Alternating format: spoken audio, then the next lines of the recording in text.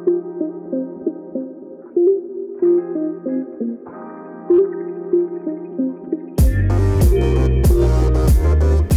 everyone and welcome to episode 96 of Double Jump Radio, the official podcast of doublejump.co. I'm your host Abir and I'm joined by my co-host John. John, how are you? I'm pretty good. Yeah, just more Starfield and a bit more other things this week. Otherwise, pretty uneventful. What about you? Yeah, no, pretty much the same. Just trying to stay on top of stuff at work and played a few more hours of Starfield and had a little bit of fun. I loved the glitches. I had some like funny glitches, which we can talk about a little bit later. So I will say that the latest NVIDIA driver just dropped today. It's technically for like Cyberpunk Phantom Liberty, but if you scroll down, you'll see in the notes that it's the first official driver that has like optimizations for Starfield. So hopefully that's a good thing. Good thing as well. Yeah, I was meant to try that out yesterday, but I forgot. I was curious about it. yeah. Because like I fiddled around a lot on the weekend with that bloody DLSS driver. I was trying to figure it out, and finally got it working. And it really does make the game run much more smoothly than if you're trying to run it like as it is.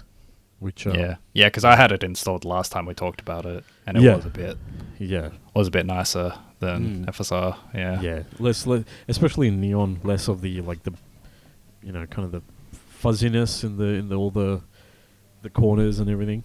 So we can talk about that a little bit later. But before we talk about the news, a couple of things to point out, which it's like clockwork.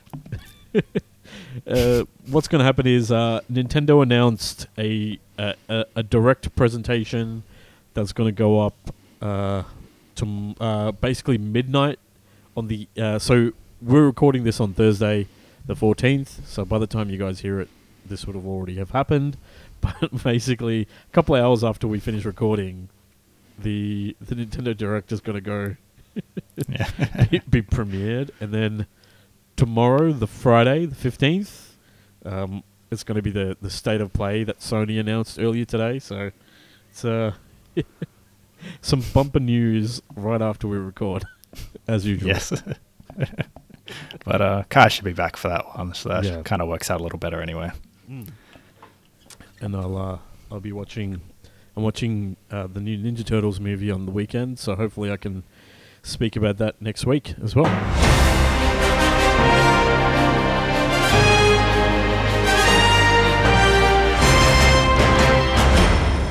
Speaking of the news, why don't we switch on over to the news, John? This first block is more focused around hardware. So last week, a couple of reports emerged. The first one coming from Eurogamer, talking about the fact that some sources had claimed that Nintendo had actually held some behind closed doors developer presentations with select partners for the Nintendo Switch 2, or the whatever the follow up to the Switch is going to be. So the first tech demo allegedly was showing a souped up or upgraded version of Legend of Zelda Breath of the Wild, which was designed to show off what the graphics might look like if you were running the game with the beefier specs that's expected to be part of the Switch 2 hardware. This was just a tech demo. It was there's no suggestion from any of the sources that this tech demo is representative of a re-release of the game. And then shortly after that, Video Games Chronicle confirmed the veracity of the original report from Eurogamer and added that developers were also shown a version of Epic's The Matrix Awakens Unreal Engine 5 tech demo, which was originally released in late 2021 to show off Unreal Engine 5's, I guess, improved capabilities when running on then new PS5 and Xbox Series X systems. This demo allegedly was running on, again, hardware that was similar specs to what the final Switch hardware will be, and that it was actually running using NVIDIA's DLSS upscaling technology with ray tracing enabled and visuals apparently that were comparable to what you'd find on the PS5 and Xbox Series X. The cool thing is that if using something like DLSS, which is NVIDIA's upscaling technology that uses deep learning hardware, or AI, I guess, hardware built into the RTX 20, 30, and 40 series of graphics cards, means that the game can run at a lower resolution, and then using the special hardware to upscale the image and clean it up so that it looks nice at a 4K 1080 or whatever the final display would be. So it could be a way for the Switch to still be based on mobile hardware, which traditionally isn't as powerful as desktop class hardware that you'd find in the PS5 and Xbox Series X, but still be able to meet all the battery targets and the graphical the frame rate targets that players probably looking for in a modern system. So I guess it's interesting to see that these talks are happening now, because there's been speculation throughout the whole year, but nowhere near as much as what was happening around, prior to the Switch coming out, when it was codenamed the NX. What do you think, John? Do you think this is maybe an indication that Nintendo might be ready to announce a system for early next year? I guess so, because this kind of stuff was always gonna come out, sooner rather than later. Though I guess I don't know. I'm curious how many people they actually showed it to. I think when this rumor just came out, which couldn't have been that far before this. It's I think the rumor said they showed 5 people or something. Yeah. There were very few people. So it's just it was, I don't know. But the fact that it's been verified makes it's I was not expecting that, I don't think. Yeah. Based on and it's, I don't know, it's very I know about I guess it could be announced pretty soon. I hadn't really thought that far ahead, to be honest. But it's but it's it was I guess it's more or less confirmed that DLSS is going to be a core part of it, which is exciting. Yeah. And I don't know, because I don't need top tier specs in a Switch successor so much, personally, but it's cool to have it. I'm not against it. So it's, so I don't know, I guess it's just made me even more curious about what the final product's going to be. Is it really just going to be hardware, beefed up hardware and not much else, which is probably going to be true regardless, but I wonder if how much else they're going to go with it. However you say those words properly. I think the cool thing would be is that, rather than going for just pure graphics and, graphical fidelity, Nintendo always does a good job of designing the art of its games, of its first party games, to really, I guess, minimize any apparent deficiencies in power. You don't look at Switch games and go oh, that looks like an old game, but what you might say is that it runs like an underpowered system. So I'm excited for what it means in terms of, would that mean that the next Zelda would be running at 60 frames per second, and maybe it's running at 4K but upscale to 4K, and maybe it's running closer to 1080p, and it's just using DLSS to kind of upscale, and that still can look very nice if DLSS on the PC is shown, because Digital Foundry, lots of different tech sites and lots of analysis. AMD's FSR upscaling tech isn't as mature as NVIDIA's DLSS. DLSS can make like sometimes DLSS can make a game look better than than if it was running at the native resolution of the display, just because of how good the algorithm is to clean up and sharpen the image. So, it could do a lot of the heavy lifting for an essentially like mobile CPU, mobile chip that's going to be at the heart of a Switch successor. So, yeah. The other thing also is that if Breath of the Wild is running on it, it could mean that backwards compatibility is going to be maintained in the Switch 2, which I think is going to be really important. Yes, I've also been thinking about that.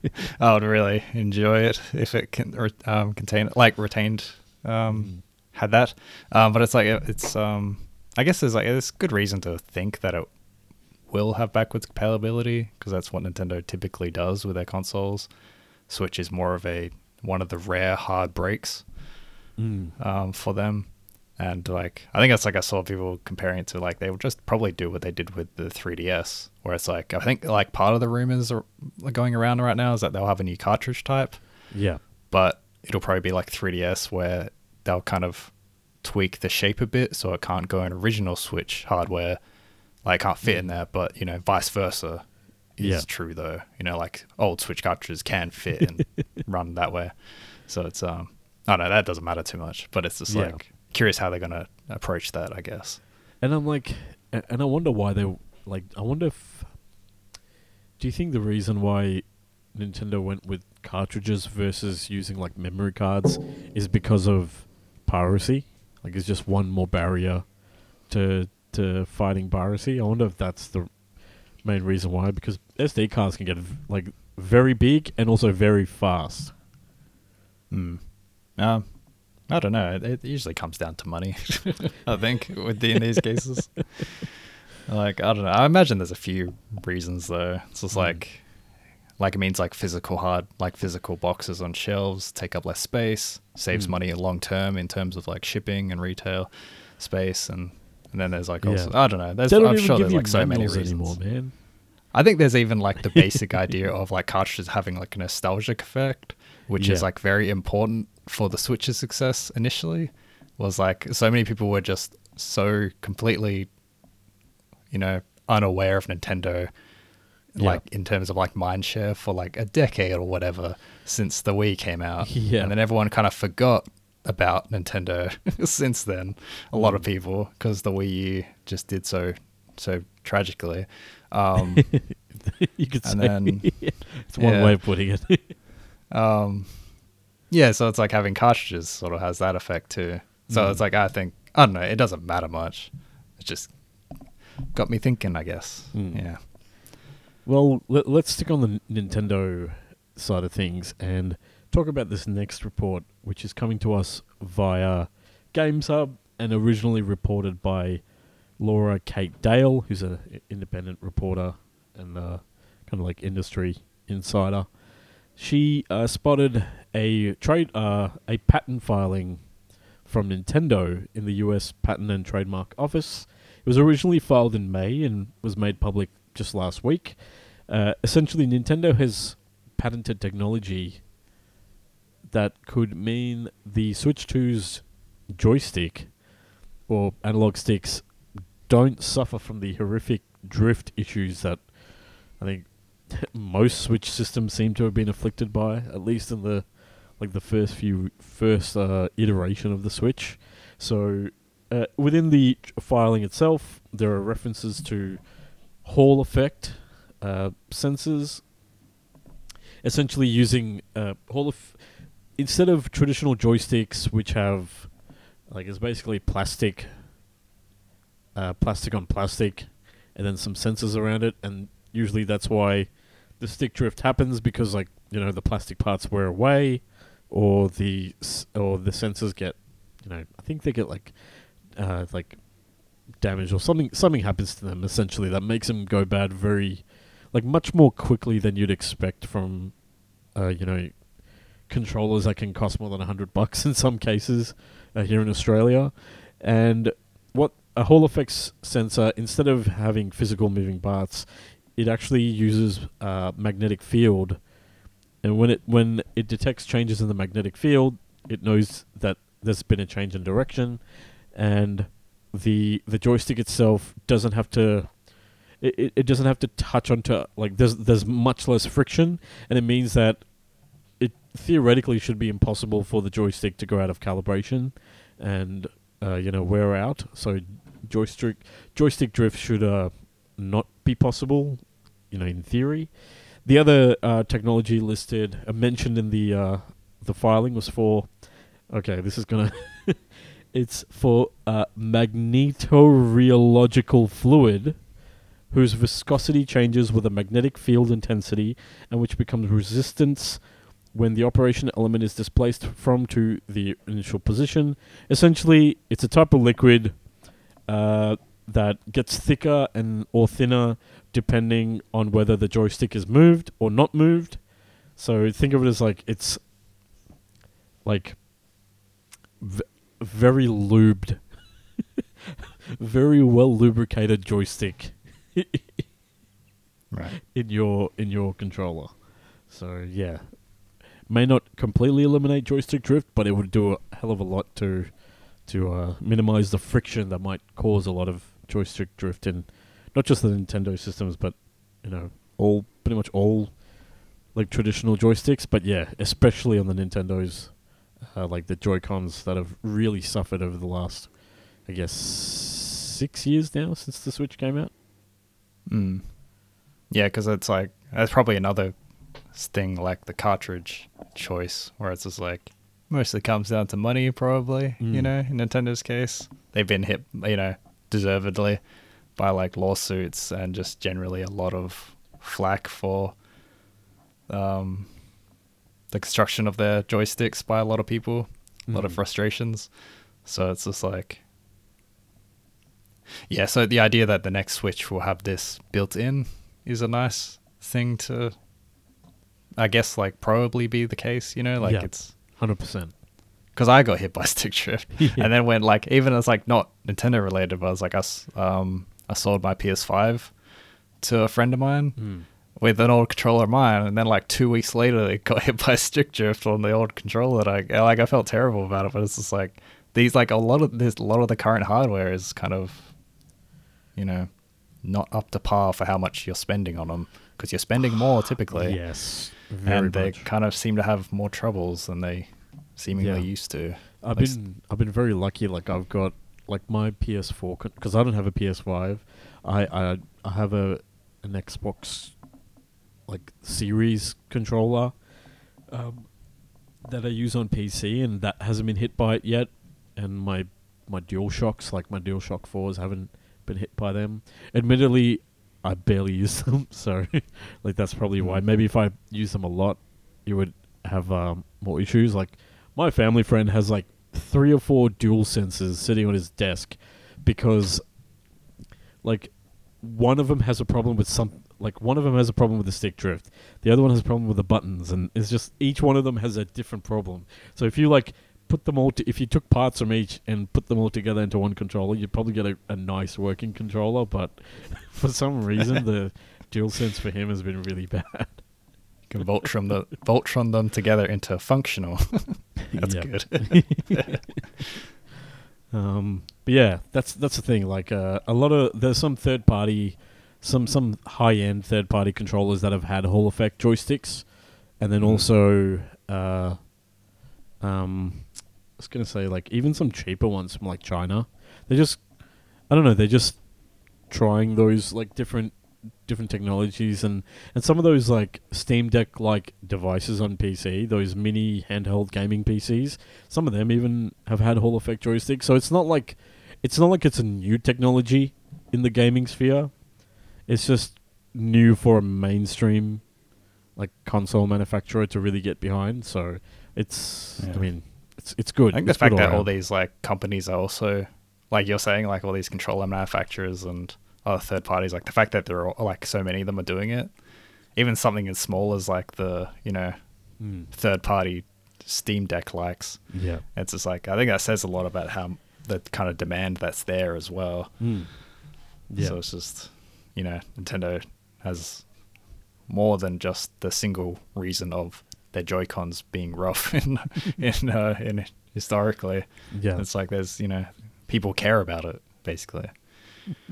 exactly.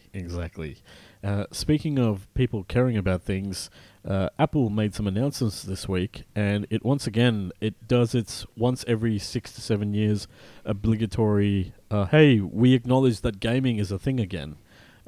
And this week, Apple announced its iPhone 15 series. So the standard iPhone 15 and iPhone 15 Pros, essentially they're iPhone 14s on the outside, except the Pros now are made out of have a titanium border, like a frame, rather than a steel one, which makes them lighter and a little bit thinner. But the main thing is, now all the new iPhones have USB-C charging ports, which about fucking time, but in typical Apple fashion, none of them support USB 3 or faster data transfer. So you're still stuck to lightning speeds in terms of data transfer, so transferring photos and video, but you still get the faster charging and the actual physical connector of USB-C with none of the other benefits, which, of course. You're going to have to buy some Apple cables.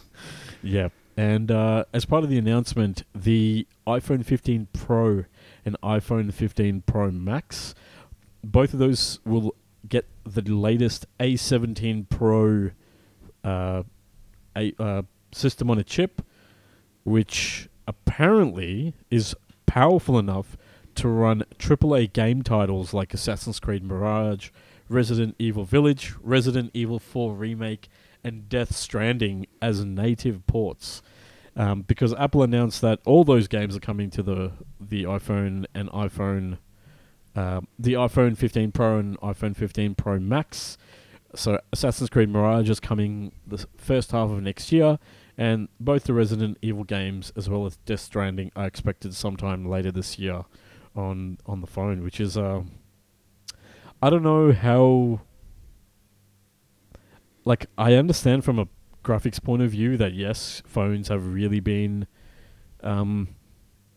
improving year on year, and Apple's silicon, Apple's proven with the M1 and M2 chips in the iPads and the in its latest Macs that it's got serious computing power, and that I don't know if I want to be playing a game like Assassin's Creed Mirage or Resident Evil with touchscreen controls. I figured it. I was thinking, I'm curious how the touchscreens work actually with these titles, but I figured they're for all the controller setups. Yeah, but it's thinking about this now, because I don't think I thought too much about it beyond the selection of games being curious.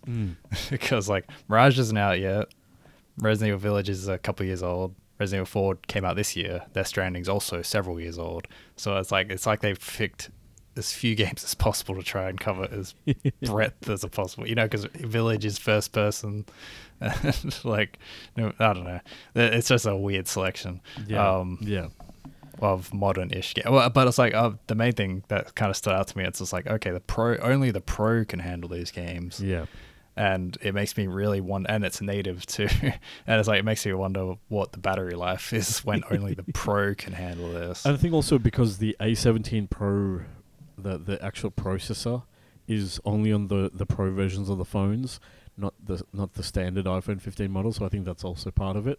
Maybe the extra graphical, because usually the Apple, the different tiers of silicon, whether it's on the desktop or iPads versus the phones, there'll be different tiers of silicon, and usually the difference between the upgraded one and the standard one is more processing cores, including graphical processing cores. So it's okay, they technically would have a faster GPU to because I thought I read yesterday that or whenever it was yesterday, yes, that it was 20% faster than the base iPhone model, which is I don't know, that's probably a big, there's probably several stats that are very important to figuring this out. But I was thinking about that, I was if 20% is the broad definition of, the difference between these two chips. It's like 20% doesn't seem like that gigantic a difference to be running this kind of caliber of game. Yeah. Like, Yeah, but overall, I'm very curious about it though. Yeah. It's just like I also think that like 4 games on only the pros means like basically nothing as far as Apple concerned. Like it feels like nothing in terms of like play games on our systems, and it's like you gave us nothing though. Well, it's what are you doing? That's the thing, because like Apple historically doesn't have a great track record when it comes to games, and especially on mobile, like in terms of official support, because you have to go back to 2014. I think it was 2014 when the iPhone 6 was announced. The iPhone 6 and the 6 Plus. Yeah, Plus back then. That's what they called it. Because that was when Apple announced, I think it was called Metal, which is like a new development, basically a new set of developments, like development kits, basically letting developers access lower level, access the iOS system at a lower level and get much better performance out of the chips. And that was like a big initiative. There were I think Vainglory was the big on-stage presence when that was announced. And then we didn't really hear much until a few years later when Apple Arcade was announced, and that was on the mobile side of things. And then it was I think 3 years ago when 2020 when Apple announced that it was making its own kind of laptop desktop chips in the M1 and M2 series. So the M1 series onwards is when Apple introduced a I guess translation layer, so that you don't have to necessarily rewrite code for the Mac OS. You could just run Windows games, and you could use a translation layer similar to what Valve does with the Steam Deck, where there's a translation layer between Windows and Linux, so that so many games are compatible on Steam Deck without having to be written from the ground up for Linux-based operating systems. So it's a similar idea, but for Mac OS. So it's good to see that Apple is actually taking gaming seriously again. Whether or not people want to play console-style games on their phone will be something that we have to, I guess, keep an eye on. But yeah, it's still an interesting thing. And it's probably the only interesting thing coming out of these phones, I guess. Yeah, I'm not convinced I'm not convinced this is Apple getting serious again, to be honest. But it's what do you mean? Yeah. You don't think this is the death of the big three? I want to see how Death Stranding works with just my fingers on the screen, but not much else. Yeah. Well, speaking of some changes happening in the gaming world, what's happening with things back home, John? Yes, the Australian Parliament here has passed a bill to update the classification system we use for our media. So how our rating system, basically. Yes, this is via the Classification Amendment Bill passed by Parliament. From the press release, the bill includes, quote, it will modernise the national classification scheme by expanding options for industry to self-classify content, either in-house or third-party classifiers that have been trained and accredited by the Australian government, extending the classification board's powers to quality assure self-classification decisions, expanding classification exemptions to include low-risk cultural content made available by libraries and museums, and introducing a classify once principle, so content classified for broadcast can be shown in other formats using the same classification. So this will come into effect in early 2024. Broadly, this means that in Australia, this is going to improve the capacity and the sort of, I guess, the pace of classification and ratings in Australia. So to classify growing volumes of content, promote industry compliance, and reduce classification timeframes and costs, while also increasing access to content in public libraries and approved cultural institutions. I like that part a lot. I like the idea that libraries can be have a lot more access to content, I guess, because they're a national institution. otherwise, it doesn't seem like a wild change. Like, I guess we might see the effects of it in some ways, but as a consumer, it doesn't feel like something that feels immediately impactful. Yeah. I guess beyond the library part, depending on how often you use stuff like that. It's like the main thing I'll say is that it sort of seems like what happened in the US with the ESRB, where except it didn't change from a government classification to public or to like self classification, whereas here, like the ESRB, the ESA in America runs the ESRB, which self-regulates itself and does all the ratings across all the games officially released in the US. So this is like, it's like saying, okay, the classification board can't handle everything, so we're going to let the industry do some classification and regulate itself, but we're still going to oversee it. So it's not quite hands off. It sounds like they're doing less work while having more power. It's like, which is like, I don't know. It sounds like the better way to do it if the idea is that the board doesn't have to go through every piece of media, game or otherwise, with like a fine-tooth comb, and just kind of, and also, the kind of people in those positions kind of have, can have like quite a lot of ability to, reject media that doesn't necessarily deserve it for relatively small things, because Australia's a fairly puritanical kind of country in some ways. So it sounds like it could improve things if the idea is that self-regulate first, and then on a higher level, I guess I'm not quite sure what that looks like in practice, but like hopefully that results in just, I guess, better classification, better ratings. Yeah. But I'm not sure. Yeah. No, that's the thing. Like, all you could really hope for is that, people don't abuse it, especially private entities. So I guess we'll see. Maybe we'll finally get Hotline Miami too. I can finally give them my money. I wonder what those devs are doing, actually. I need to look it up. But I guess like I'm curious to see because like in Australia, in regards to games, the main thing is either like sexual content, sexual assault, like specifically, like I think particularly, and also drug use as a rewarding mechanic versus something that's more less rewarding, I guess, just like more balanced in that sense. So I'm curious if there's anything going to change there, but I don't know. That does come up often anyway. Yeah. Well, I guess we'll see. Changes won't come into effect until next year, so we'll guess we'll know this time next year how many extra things have gotten banned or whatnot. Yeah. Refused classification, as it were. Got a few more months to enjoy this current rating system.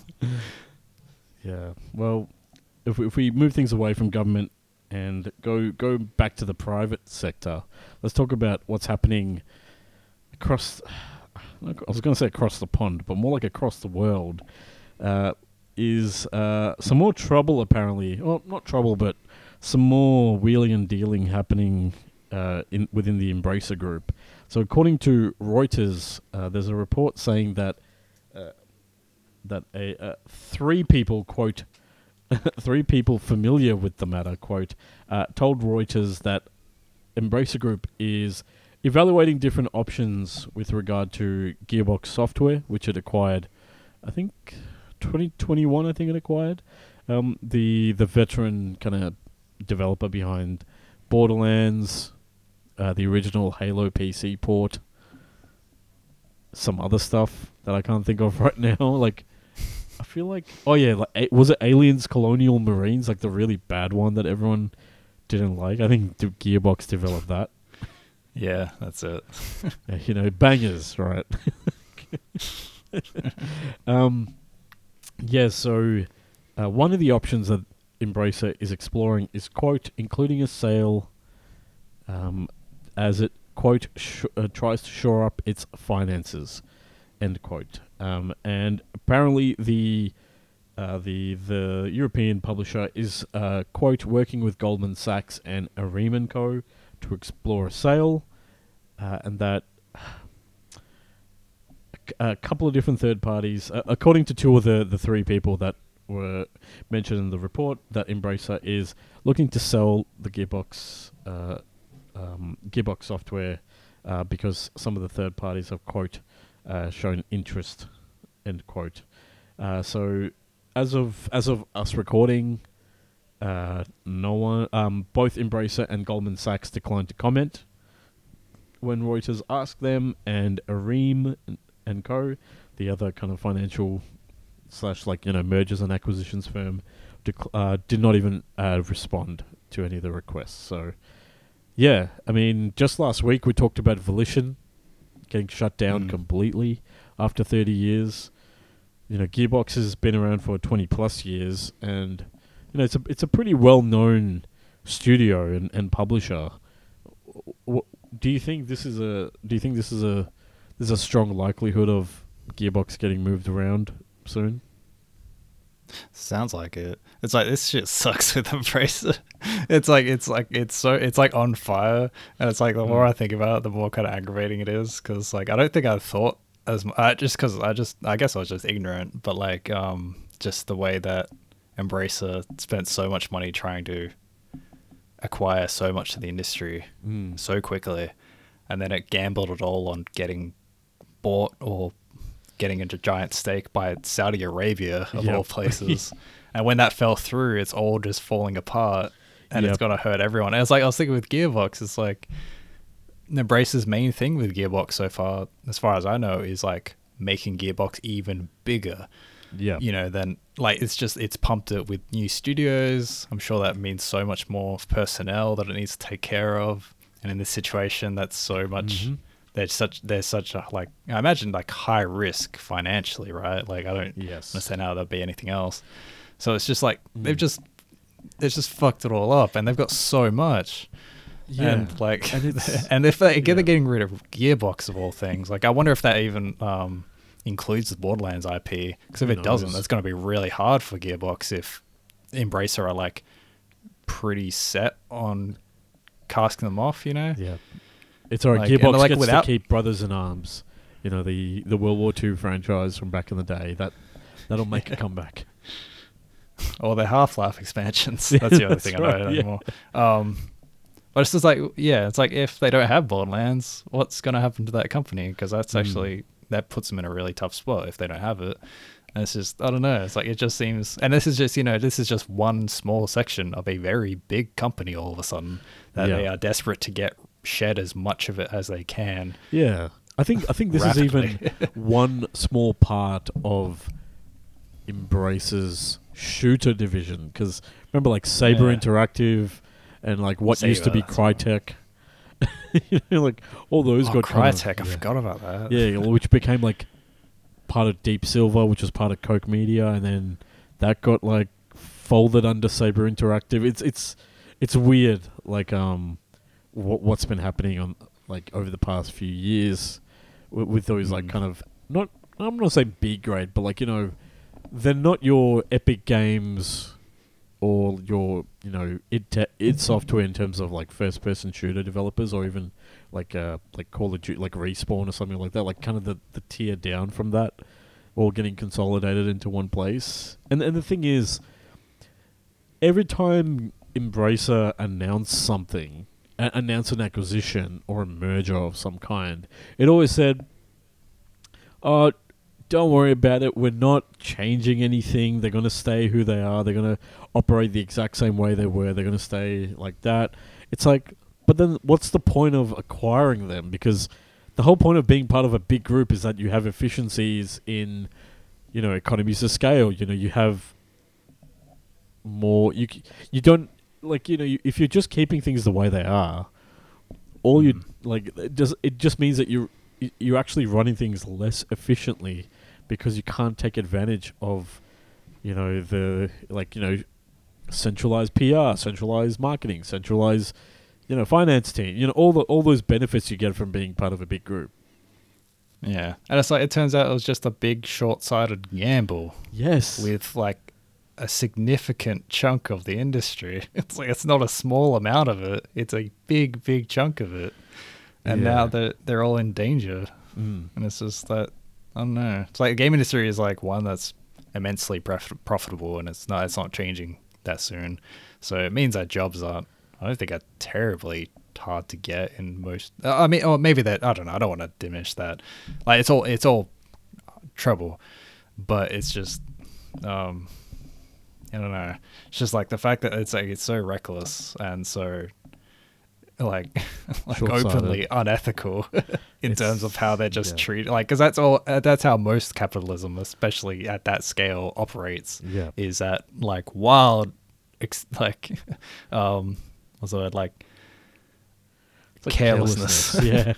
Towards and people. And then like the executives, like also like the CEO came out later and he was just like, oh no, it's all like had a sob story and everything. It's like it's hard to feel sympathetic for someone, like for a group of like leaders that are so irresponsible. Yeah, it's like in this case, it's like I don't pay enough attention to things like this, to be honest. But in this case, it feels like it doesn't take much breaking down to understand how extremely irresponsible so much of it was in hindsight. Because I definitely wasn't thinking about it in those terms until recently. Oh, 100%. In hindsight, it's so frustrating. Yeah, like it seemed like for the past, like, especially since COVID, that Embracer Group was like, it couldn't do anything wrong. Like, it was just growing. Like, it's just kept printing money somehow and just kept acquiring studios. And now I guess... Because it just got started. Yeah. So I think I kind of assumed it's like, okay, if they're doing this, they must be sure of something. And I guess they just weren't. No, clearly not.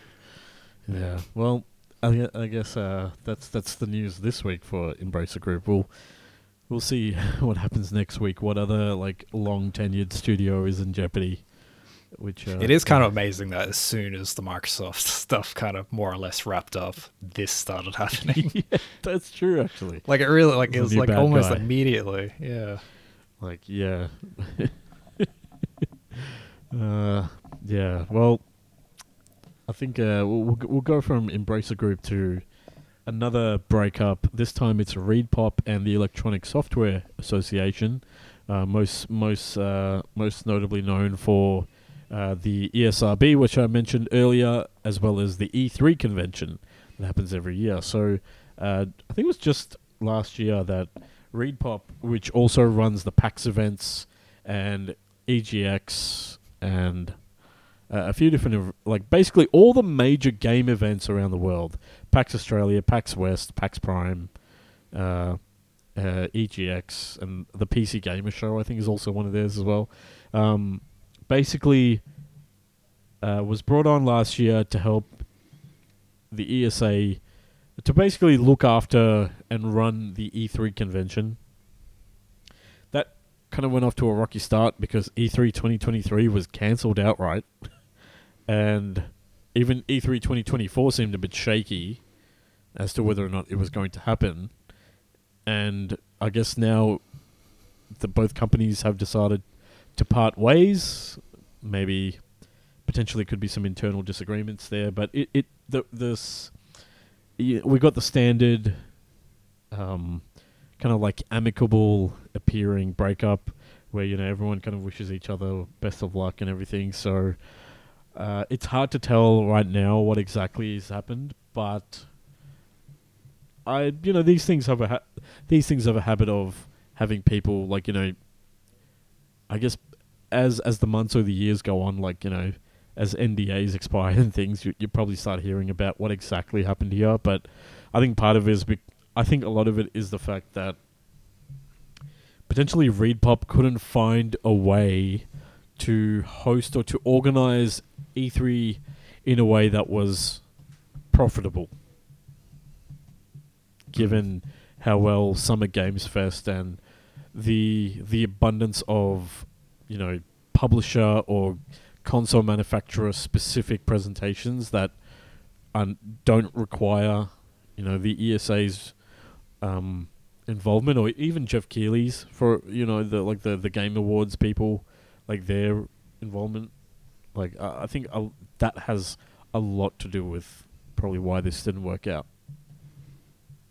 Yeah, I guess so. It's hard to say. I feel too ignorant on the overall situation there in a lot of ways, but it's just like it's like I don't know. Like I imagine, like in my head, I imagine it just comes down to ESA had one view of it, ReedPop had another, and it just wasn't coming together. Plus, like it was clearly not coming together in just a general sense in terms of we can't figure out how to do this convention anymore, and we're running out of time because it's an annual event that they need to date and organize. So I don't know, like that would be my guess, but I really don't know. But it makes me wonder I was thinking when this news initially hit with ReedPop and ESA breaking up is like it makes me wonder if with E3 they should just kind of go, not in that they should just kind of go back to where it was as like just kind of just do an industry conference again without the desire to expand it into a giant consumer centric conference. Like I know that's very different, but it's just like I was like thinking, it's like, is that like the only way they can kind of move forward now though? Because no one seems to really want it. I mean, or not, people want it, but it's just like it's not that kind of situation where it's like you need to find a purpose, and that purpose seems to be really hard to find a good one so far. And I was like, in my head, it's like, just, take it back to basics. It's like, but it's like, not sure that's going to make money or anything, but it does seem like it could have a role in the industry and like in the gaming landscape if you kind of bring it back down a bit. But I don't know how realistic that is. It's probably not very realistic at all, I imagine, but that's what I've had in my head lately. Yeah. Well, yeah, I think we've talked about it multiple times about E3, and like Summer Games Fest has kind of taken over from a public-facing announcement perspective thing. So maybe E3 might be better suited to being a once again an industry-specific event for insiders, investors, and just publications, and that wouldn't really gel well with ReedPop's focus on public-facing events. So maybe that's why they had to split apart, because the direction is changing, and this is like the symptom of it, one of the first symptoms of it. But I guess we'll find out over the next, I guess, like 6 months or so, whether or not there will be an E3 2024, and if so, what, and if there will be one, what it will be, because that'll be the interesting thing to find out. I thought they already cancelled it. I think that's part of the announcement. I thought it was. Oh, maybe, I don't know. We'll see, I guess. No, maybe I read it, like, interpreted it incorrectly. Okay. Yeah. Basically, okay. So the ESA has confirmed that the LA Convention Center is not going to host any show in 2024, but it hasn't. That's what I read. It hasn't officially announced that it's cancelled E3. But it did say that it's working on more plans for 2025. But whether or not that means, just the LA Convention Center or ESA in general, I guess that'll probably come out in the next few days as everything gets confirmed. But I think we've said enough about E3 a few times, so I'll move on to the next couple of stories, which are some pretty senior figures in the gaming industry stepping down from their respective companies. The first being Donald Mustard, which sounds like a fake, sounds like some sort of Donald Trump troll account on Twitter or something, but it's actually a real name. So Donald Mustard. He sounds like someone who'd murder someone in the kitchen with a candlestick. Yeah, pretty much. Is that a Cluedo reference? Yes, I thought that's what you were gonna say. Oh damn! I should have. No, this one is coming from the source himself. So Donald Mustard, who was most recently known as the Chief Creative Officer at Epic Games, has stepped down from his role as CCO at the I guess what's most notably known for Fortnite and Unreal Engine. So he actually, he actually got a very, very prolific career in the video game industry. From Undertow, which was one of the first popular Xbox Live Arcade, like downloadable only titles, to Shadow Complex, which is like a very well, like, critically acclaimed Metroidvania style downloadable title for the Xbox 360 generation. Most famously, it was kind of caught a little bit of controversy because it was discovered that the games was the world, the lore of it was written by Orson Scott Card, who the guy behind Ender's Game. Ender's right? Game. That's right. I was like, that Harrison Ford space movie that everyone remembers. that isn't Star Wars. Basically, that guy was like, homophobia. Sorry, he was very homophobic and saying like, homosexuality and stuff was like some sort of dysfunction rather than, a genuine identity. So, yeah, so that's kind of why it caught flack back in the day. Also known for the Infinity Blade trilogy that were, on iPad and iOS back in the day. So they were kind of like Punch-Out meets Skyrim. Like it was like sword combat, and it's very timing based and stuff. But it was like they were like kind of graphical showpieces for mobile phones back when they were kind of new. So he was Chair Entertainment, which is the company that he started, and then that got I think it got acquired by Epic Games, or he closed that down and then moved his team across to Epic Games, and then he was he was I guess you could say like one of the most prominent creative figures behind Fortnite and Fortnite Battle Royale. So I don't know, were you like you play a lot of Fortnite, so was he someone that was really well known, like Jeff Kaplan? I was not aware of him, to be honest. I haven't been playing Fortnite that long. Okay. No, I was not aware of Mustard. He sounds like a very pivotal figure in the industry, for not that I keep track of everyone at all, but yeah. I am surprised I wasn't aware of him much. But I guess it makes sense if he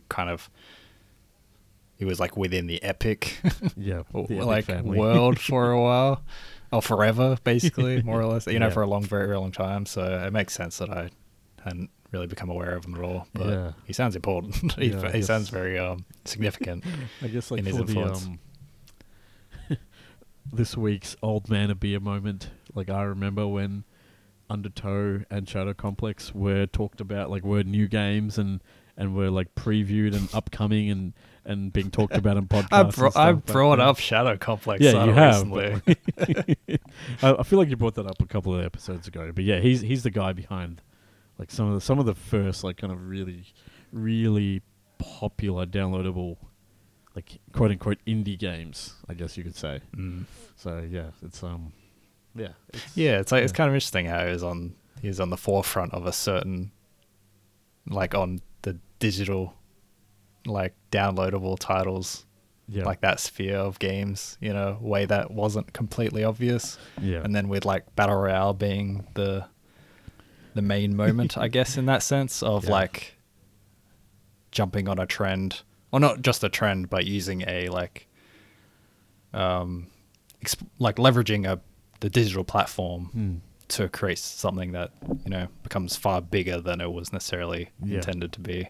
Though I'm not sure if that describes all of what we're talking about, but still, it feels crazy. familiar. Like going from like a team of a handful of people making like games that had budgets below $1 million or so, maybe a couple $100,000 or something, to like, hundreds of employees in his team probably, and millions and millions of dollars spent on the game and generating billions in revenue. Like it's a crazy journey. Like you've put that on your resume. That's a pretty.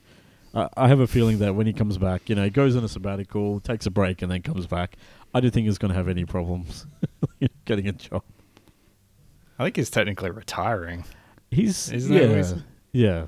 But I feel like like Oh, maybe just from the job. Yeah. yeah, I like thought it's that's what I read. it's kind of one of those things where it's like he's only 47, and I feel like in the games industry, like nowadays, like that's not the end of the line. Like I think now people like keep making games, like especially someone who's so passionate. Like I feel like creative people like this, they just can't stay away. It's just one of those things. Who knows? Like I could be completely wrong, and he's retiring on his like sitting on his pile of millions, just of his. Well, I think V-bucks. it's like, I imagine it's like most developers or just people who reach that sort of level in industries tend to be workhorses to Yeah. a ridiculous degree. So I imagine he's come back for that reason alone, Yeah, yeah. some way or I mean, another. yeah. What like once you've gotten bored of swimming in like your mountain of money, like maybe like you want to do something again, you'll come back. Well, another departure is Stig Asmussen, who is leaving Respawn Entertainment. He's most recently known for being the creative director for Star Wars Jedi Fallen Order and Survivor. I was trying. What was the other? I was like thinking like Fallen Jedi. No, that's not right. They're fair titles to forget. Yeah. So, according to a report this from earlier today from Bloomberg, Stig Asmussen has left EA, and this was confirmed by Kotaku later in the day. He was also, if I'm not mistaken, he also had. I think he was one of the. I'm pretty sure he was like the lead on one of the God of Wars.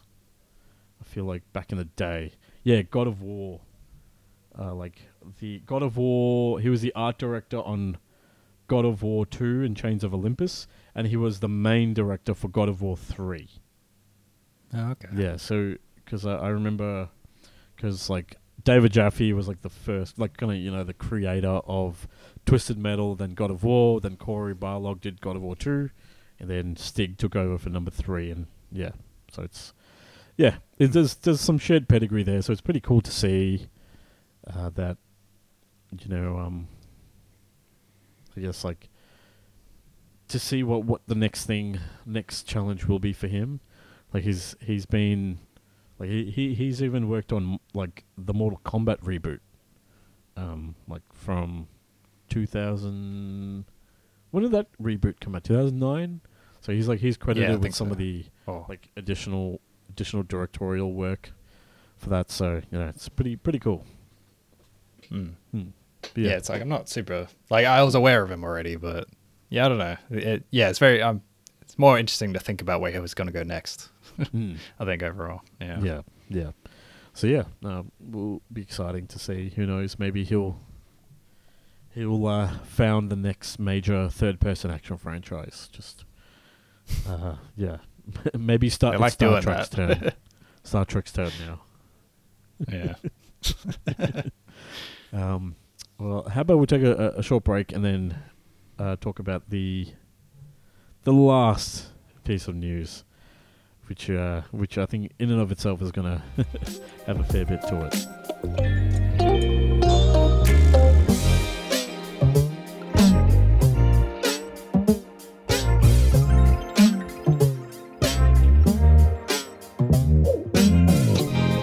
John, this last news story is there's quite a bit of shadiness going on here, and it seems like our good friends over at Unity Technologies, or at least the upper management, seem like they've been up to no good over the past like week or so. Yeah, I think it makes me think it's like it feels like we have a rogues gallery now as we keep running through the same people. There's Roblox, there's Unity, there's Embracer. It's like your A tier villains and your B tier villains, and this is like your C tier now. Yeah, not quite as iconic. They just suck. Mm. Yeah, so this week's news around Unity, it all basically centers around a new controversial fee they've suddenly announced and are implementing at the start of next year called the runtime fee. This fee is based on the number of installations a game built with Unity, the game engine they develop, number of installations a game built with Unity receives, as well as the revenue it generates.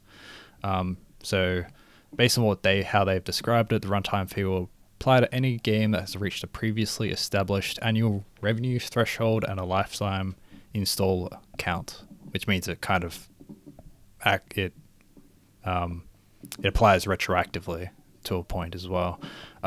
So this applies on like the revenue part is important. So it applies differently depending on how much money these individual games have made.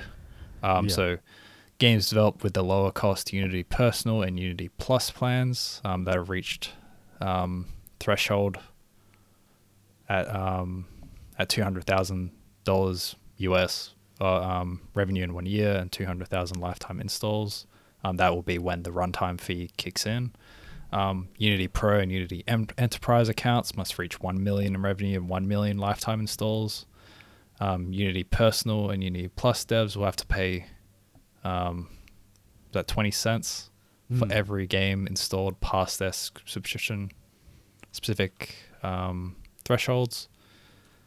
Yeah, so once the fee kicks in, rather, Unity Pro devs will have to pay between 0.2 cents and wait, is that right? 2 cents? 2 cents. 2 cents and 15 cents. I'm reading it wrong. 2 cents and 15 cents for every install. And Unity Enterprise devs will have to pay between 1 cent and 0.125 cents. I'm losing track. 12.5 cents. Right. Yeah. So basically, if your game is doing well, you got to pay extra back to them. Yes. So naturally this led to a lot of confusion in the game dev scene. They were very vocal about it, which I think is not the most...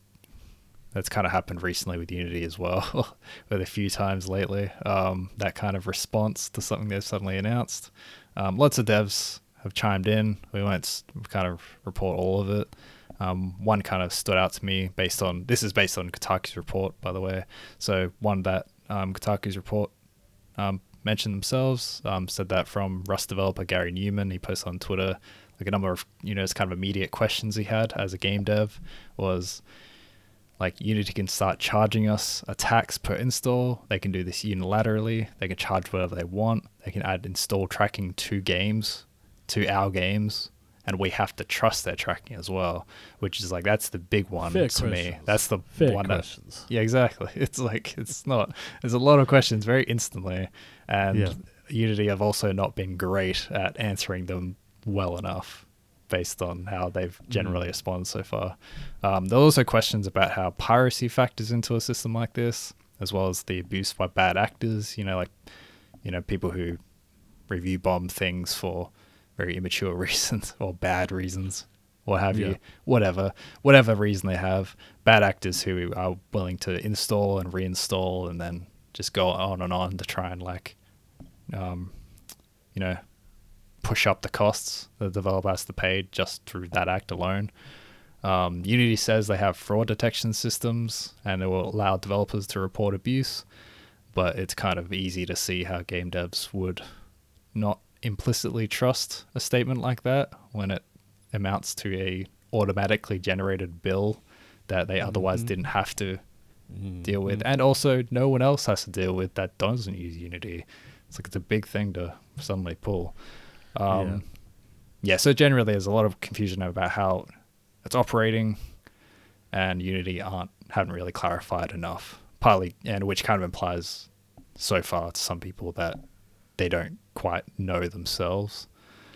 Also, on top of this runtime fee, Unity Plus subscriptions have been eliminated as part of their tiers of plans for the engine. Users have been automatically switched over to Unity Pro. Game developer John Dracy, he shared that the price difference for the annual sub will be $3,300 more than before. Like, apparently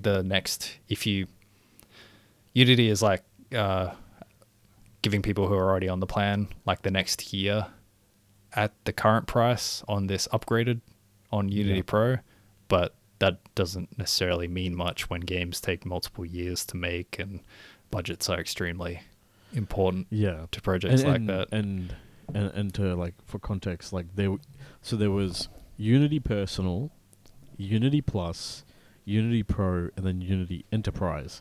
So going from basically now either your personal, so just like seems like just one person, to Plus, which was more for like small teams.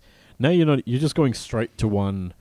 You're going from a personal plan to the Pro plan, which is designed for a larger team. And you don't have the option to find that middle ground anymore. Whether if you're renewing or if you're coming into it fresh, I guess now. Yeah, exactly. It's like Unity seems like exactly the engine for those kind of teams too. So they are really trying to put the squeeze on people who may not have a choice, or probably just them, really, because most game developers know the kind of engines they have access to. And Unity probably makes the most sense for certain projects for numerous reasons, and now they're just trying to squeeze even more money out of them on top of the runtime fee. These are two separate instances in the same announcement of them trying to do that. And foreshadowing, Unity's stock prices took a pretty significant diff right after this announcement happened. And it turns out that senior executives in Unity have they sold off shares before making the announcement. So this comes from a report from Kotaku. So shady. And in them referencing the site Guru Focus, Guru Focus found that the Unity CEO, John Riccitiello, he's one of the highest paid execs in gaming generally.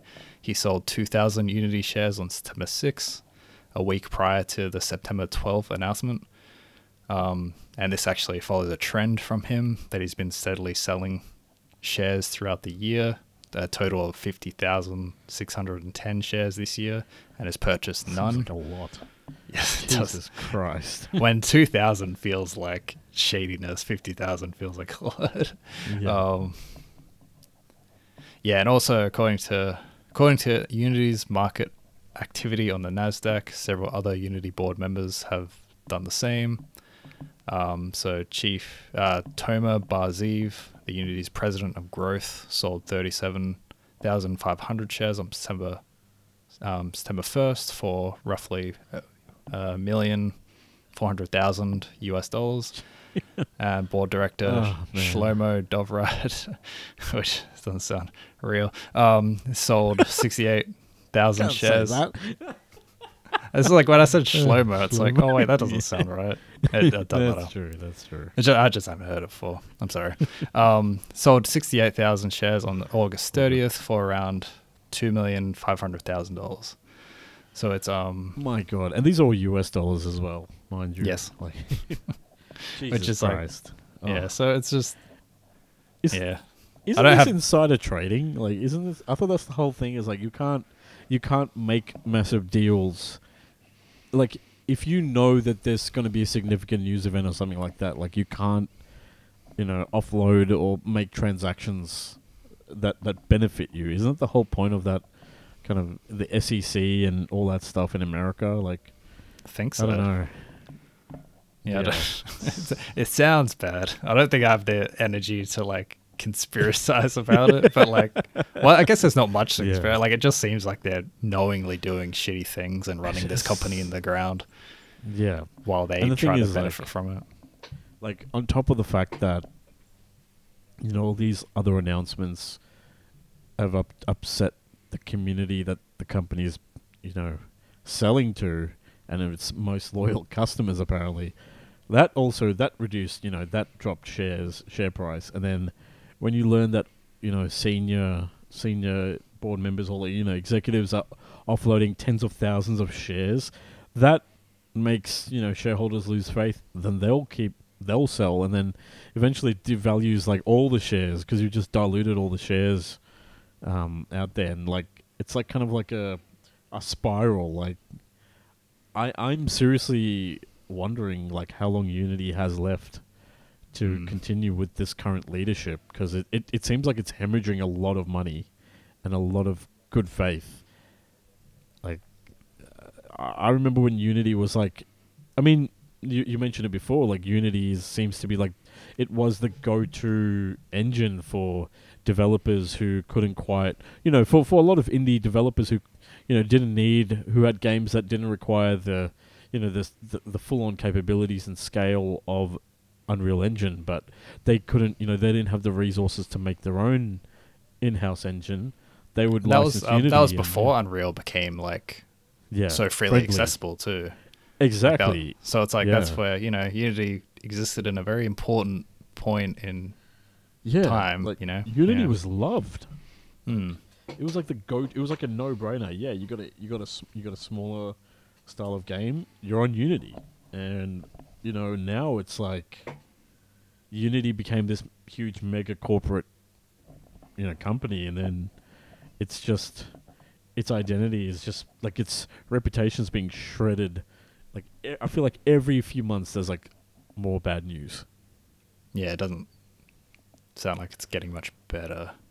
No, like there's no reason to Yeah, which it's a bummer. So I don't know that it's.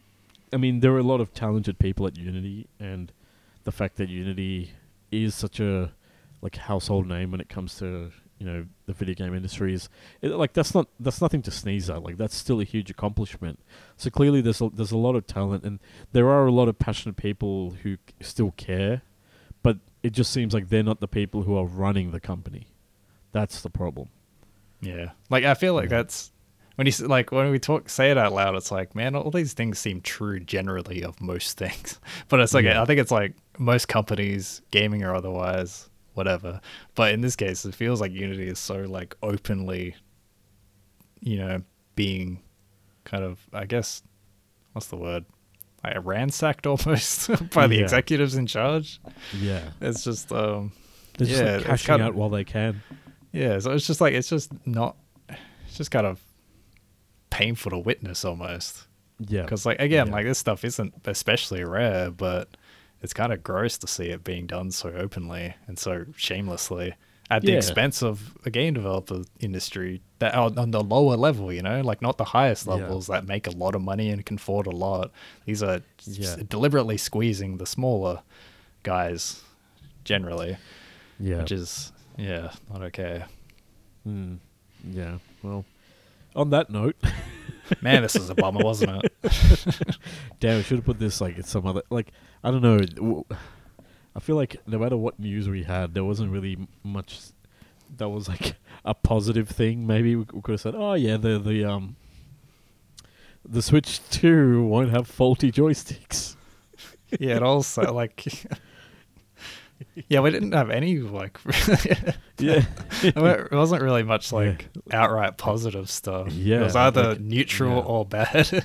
Or your $2,000 iPhone now plays games of the same quality as your $500 Xbox Series S. Like that's like that's the other thing. So anyway, well, I guess that's the way the cookie crumbles when it comes to the news that comes out.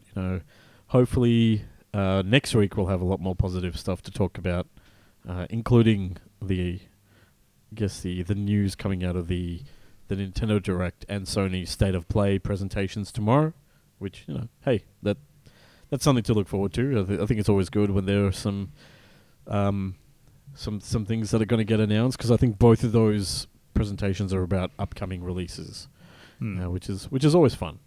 I think everyone's always looking forward to that, and I think let's talk about some of the stuff we've been playing and watching over the past week.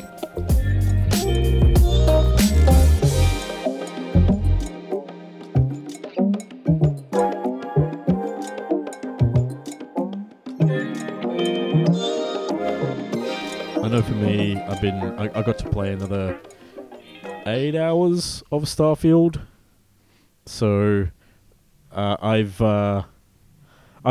actually been enjoying it more. Like I've finally installed the DLSS mod. I fixed the FOV with like a custom file, and managed to still get achievements. So that seems to be working so far.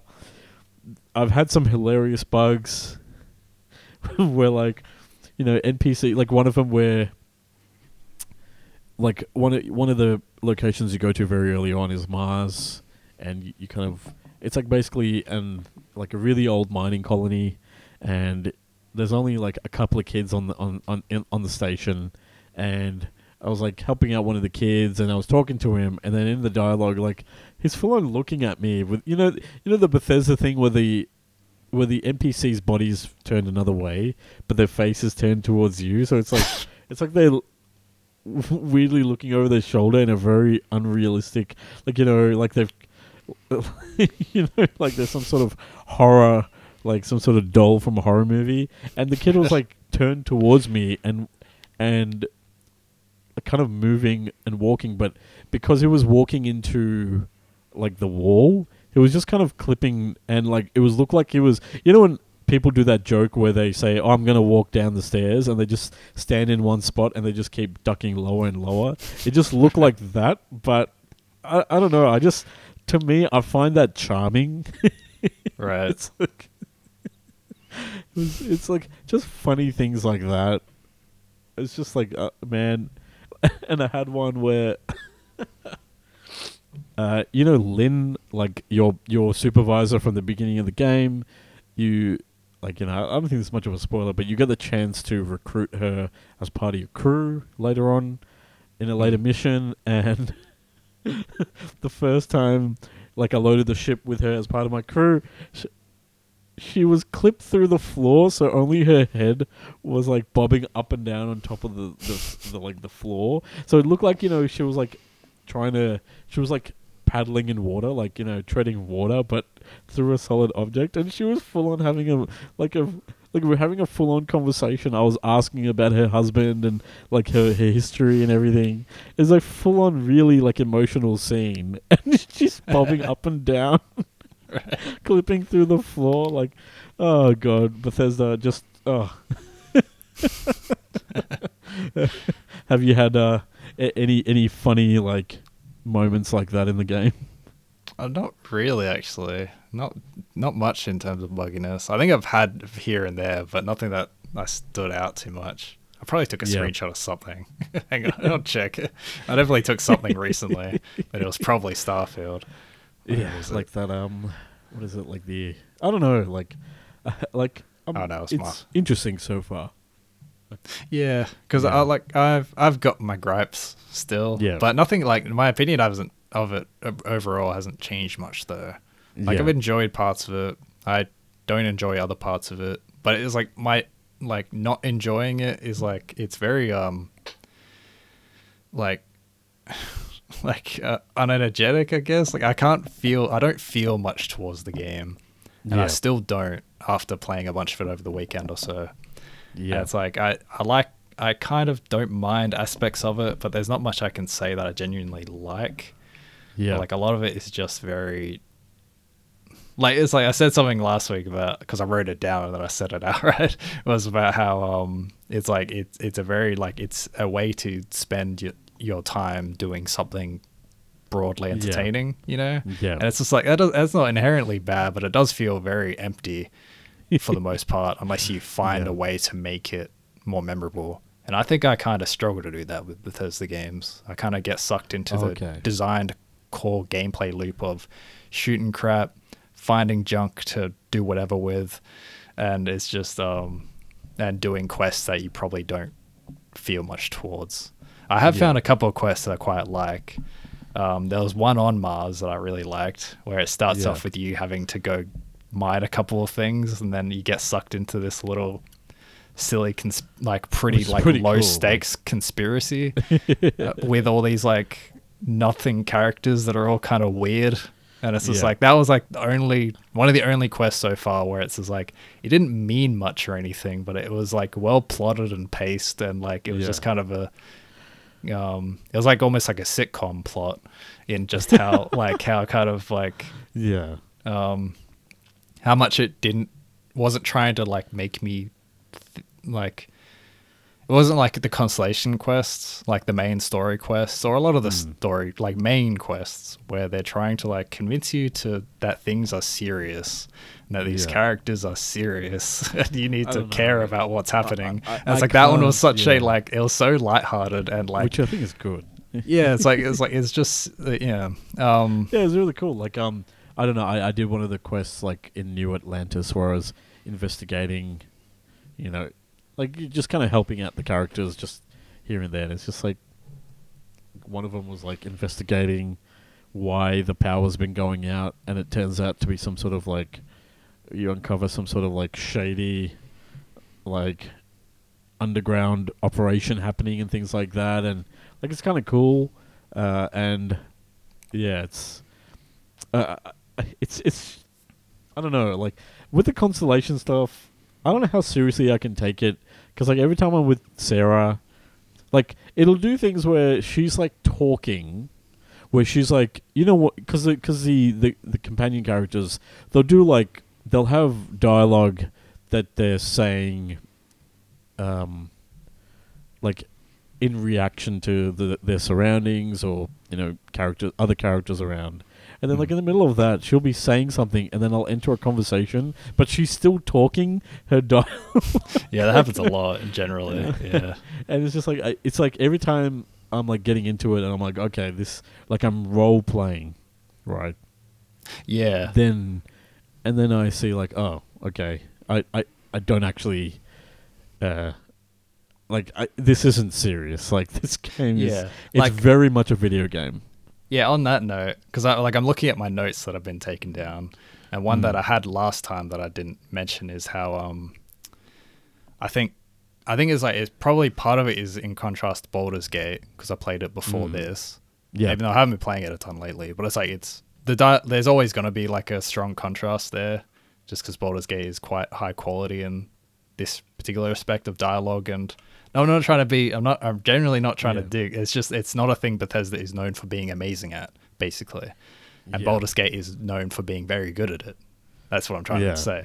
But what like stood out to me was how it reminded me of Fallout 4, kind of, if my memory is any good, is that it's I find it very hard to role play and feel like I'm playing an actual character with a lot of the speech options given. It's like, it feels like kind of a little bit railroaded, and there's very little neutrality in a lot of the responses you can make. Because like how I wrote it down is like, it feels like I'm soft locked to either broadly heroic, dirtbag mercenary, or just straight up dirtbag. And it doesn't feel like there's any sort of like, nuance. You have to be one of those. You have to be like a good guy, or you have to go all the way into being kind of shitty. It's very Mass Effect 1.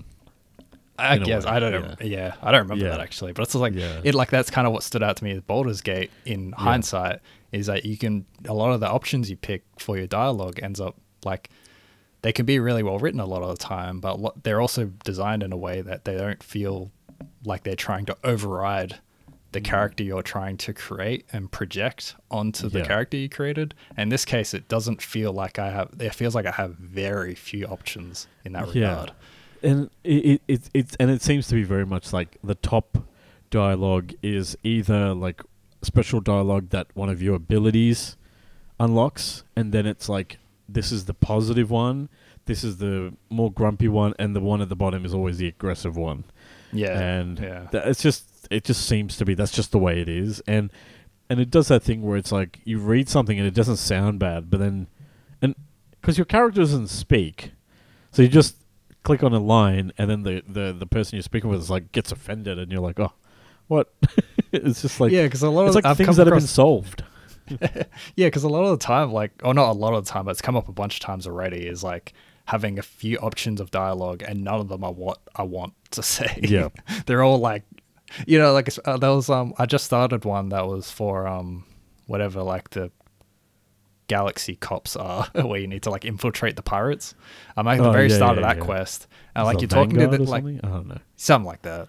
But you're like talking to this the guy in charge, and he's being very obviously presented as like very smart and generally probably smarter than you, like very self-aware of the Mm. situation and what you're capable of and so on and so forth. And the options you have to talk to him are like so dumb. And he's just gonna like put you down by saying something like one of these options. Like none of these are good. It's like I like the only option I have that doesn't sound dumb is like just saying something broadly agreeable. And it's like I don't want that Yeah. either. It's like it's just I don't know. It's happened a few times. Yeah. And ultimately, And I haven't actually. Yeah. Sorry, okay. keep going. No, I was gonna say, and then it's like my character's got that persuasion ability, right? And it's like got like, okay, this one is a +4, +3, +1, and I have no idea what that means. Like, I'm just like, so Yeah, that system's kind of rough. like, does that mean, okay, it says +4? Does that mean I need 5 points in it? Because it only goes up to level 4, so I don't know how it works. Like, it's Like Yeah, yeah, like the persuasion system in Starfield. For those who haven't played it as well, it's like basically it's like this. Technically, it's this sub mini game where you have like multiple dialogue options, or you have like you have to fill up a bar for the persuasion to like succeed. It could be like Okay. 4 pips or like 6, depending on the difficulty, and each response is like colored like red, yellow, or green, and green is Yeah. the easiest to pull off. But they all seem to have some random amount of chance related to it that's completely undefined aside from its color and the amount of points you Yeah. get. So riskier means you're going to get more points, and but they're more green likely means to yeah. So I end up just like disagree or something. yeah, but it's like they could always fail, and you have no role in that. Because it reminded me of what Yeah. I was saying about Baldur's Gate, where when I was talking about that a few weeks ago, saying that I really like adding role checks to stuff like that, where it's like, but it's like this isn't really a game. Like they've kind of done something like that, but it feels extremely out of your hands because you don't actually see the chance happening. You're just told it fails or something. Like you're just like, because the choice you're making is just you're just gambling on this like completely undefined chance every time, and whether you succeed or fail is like based on basically nothing, like aside from I guess your persuasion skill, but it doesn't feel like much. Either you're really good at it or you're not, and the game doesn't really define that. Yeah, and it's like things like other systems like I didn't know how to store things in my ship because your ship's got cargo hold, and I had to I have to look up so many things that I feel like should just be easy to understand. Like apparently, like to put things in your ship, you gotta like there's a control panel that is behind your cockpit, but unless you're like looking around and like looking for prompts to pop up, you wouldn't see it. And I've completely lost where that is on the base ship. But also, like the way I've gotten to it is just like I think you're mainly meant to get to your like open your inventory and then you press like Q and then you have to like press it again. It's weird. Like it's really out of the way. Yeah, and like I would dump things on my companion. Like I'll go to a shop and I'll be like, okay, I'm encumbered now, so I got to give shit to my companion. And then when I get to the shop, I'll start the selling process, and I'm like, oh crap! I realize it's with my companion, so I got to get out of the shop dialogue, select my companion, do the trade, wait for them to speak their dialogue, and then go into like the inventory, swap it over, take all the shit off them, and then give it to the person, and it's just like it's just like things like that where you're like, so I can access my ship without having to leave this menu. But I can't access what my companion has is right next to me. Yeah, that's exactly right. Yeah, because that's another gripe I ended up writing about, is that inventory management in this game in particular, for a Bethesda game, is extremely tedious, and it's really not very good. Because all their games are basically now about junk collecting. Mainly Fallout, but they're all like that. Where it's mainly about like... But in this game, one, there's so much heavy shit in this game. Suits and weapons and stuff... Maybe I'm misremembering, but it seems like a lot of the basic gear you get is generally quite heavy compared to a lot of basic stuff you get in their other games. But it uses the same basic like numbers, like the like amount you can carry and amount that stuff can hold is generally very similar to the previous games, except stuff is heavier, and because of the resources system, there's way more of it, and it's really easy to collect so much of it. Yeah. But you're right, like about the ship and your companions. There's so many in this game as well. There's so many more, or at least it seems to be, so many more ways to store stuff, and none of it's unified, and none of it is like explained well in terms of like how you're meant to kind of deal with it, because it's like you gather resources so quickly, and that's used for crafting and base building and stuff. But I run out of space so quickly, especially for resources, especially when it comes to the expense of gear that I kind of value a bit more. That's why I just stopped. Like now, I just did the thing where you go to the lodge and you just, you grab the really high level gear from the mannequin. They just do that. Oh, have you seen that exploit? I don't know. In the lodge, if you go you unlock one of the doors downstairs, and there's like that. It was like the Parasite-esque. Like it's like the bunker from like the movie Parasite, or it's like all these a whole bunch of like laboratories underground, and in one of them you see a glass case with a spacesuit, like a high level Constellation spacesuit, which you're meant to I think later on you get like some sort of master key that'll unlock it, or what you could do is go right up to the cabinet and like kind of shimmy until you can select the mannequin that all the stuff's on, and then you just take everything from the mannequin and then you just wear it, and you've got like level 100 plus stats already. Christ. So that's what I was like, okay, I'll do that. And then like what I've been doing is like hardcore leveling up my, I don't know, is it weightlifting? So I can carry more shit so I don't even have to think about it. See, because that's like, I ended up putting a point in weightlifting just because I was like, I needed the space at the time, so I think I just kind of got it. But it's not something I don't want to hold more stuff. I just kind of want it to be more manageable, because right now I'm just selling all my resources now, so I just can't do a lot of the crafting related stuff anymore. Yeah, I just can't be bothered. And so I just got to a point. I'm like, you know what? I'm just gonna not even care about the crafting. Like, I'm just not gonna care about all those systems. I'm just gonna buy I'll just get the better shit as I go along in the game. Yeah, exactly. It's like, it's not like trying to deal with it any other way feels like just a waste of time at best. Exactly. Yeah. And you're not really getting, like, it says, oh, this thing's valued at, oh, this one's worth 400 credits. And then you go to a shop, they're going to give it to you for 40. So it's like, so then now I have to go, I haven't gone far enough, travel the galaxy enough to find a shop that's going to give me a fair price. So it's like, why am I? So I just stopped. I'm just like, I don't care anymore. Like, I'll just do quests and I'll get credits that way, and I don't even have to worry about it. So I think that's like why am I carrying around eight modified maelstroms and give them all to my companion? All right, we're at 90 minutes, anyway. So I'll try and run through my gripes quickly because I don't think I'm going to talk about it again. Next is like Starfield's like extremely reliant on waypoints and fast travel, which I think we mentioned last time. Yep. But what it made me realize is that like I don't like I think the way you engage with the game and the world means that I'm finding it very I have very little basic geography of the world.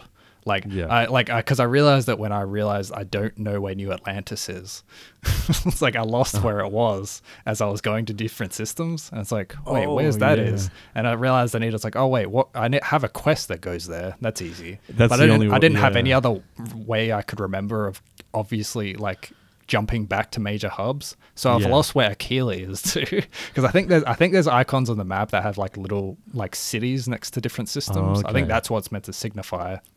But at the time, I was thinking, it's like, I literally don't know where any of this stuff is. And there's so many systems, and it seems so easy to get lost in this sense. Because you're just jumping around to like basically empty landscape bubbles of open worlds just over and over again. And you're not actually doing a lot of the traveling yourself. You're just kind of using menus to jump 100%, between places. Like, it's just like...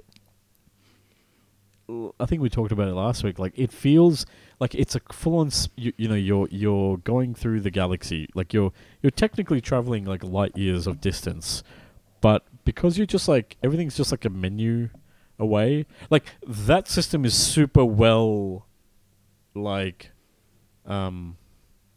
well optimized in a way that it's Yeah. like it's too well optimized, Yeah. It's like, whereas everything else is very backwards and unoptimized. yeah. Oh, that reminds me of like the optimization part reminds me. Mm. It's like of like with inventory. It's like Yeah. one thing I forgot to mention is that like you have so much stuff, but in Fallout it Mm. felt very it made me think about Fallout 4 a lot because in that game it's kind of its own problem. But in that game, pretty much everything you pick up, all the junk you pick up, can be like smushed down into like crafting goo, crafting Yeah, juice yeah. that you can just use for anything. And like that makes it really easy to Yeah. manage your gear. But the problem with that one is that it makes everything feel bland Yeah. because everything is just fuel for better stuff, which is its own issue. And- in this case, they've yeah. completely removed any sort of system like that. So it's just everything. And it's so hard to manage. I think did Fallout 4 have a sell, like it had a thing where you could just sell all junk, right? I felt like it had. Probably it's been a while. I don't Yeah, remember. whereas like this doesn't. So I got like go to miscellaneous. Like I'm like, okay, I got all these globes and stuff. Where is that under? Okay, that's under miscellaneous. Scroll to miscellaneous. Sell all, and then it's just like it's just Yeah, yeah, there's like it's- there's store all resources is the only okay. macro I found, within its inventory system. Yeah, so yeah. I don't know. Like that's the thing. Like there are some. Like I've just resorted to I've turned on subtitles just for dialogue, only so that I can read the subtitles faster than they speak the dialogue, so I can just skip through everything. I've got a note on that, but I wanted to get back to maps quick. Tell me, Because go like for we're it. talking about like is it on that note of like not having a good sense of the universe like Mhm. geographically, the lack of local maps in cities is Oh. like it's not something I thought of much. I don't think I cared too much about it initially when I read other people complaining about that. Yeah. But when like actually I was like when I got to Neon, which is sort of like the cyberpunk-ish like neon draped like city, like that has like multiple levels and it's very it's designed in a way that's kind of very labyrinth like, Oh, seemingly on no. purpose. But that's what I mean. It's like there's no like local maps to use, and that made me it made me think about like while you can like generally probably remember, and like I think there do seem to be like little icons to signify like that there's a major city in different systems. Inside cities though, the only way you can get around is either by memorizing it, especially in Neon, It or sucks. how using a quest to tell you where to Yeah. go, Oh. which is a real problem. And then like It's the like- indicator will take you to the local transit thing, and not. And then you got to go to like some other location that has some sort of elevator, so that you can find which level has the blue pip on it. Yeah.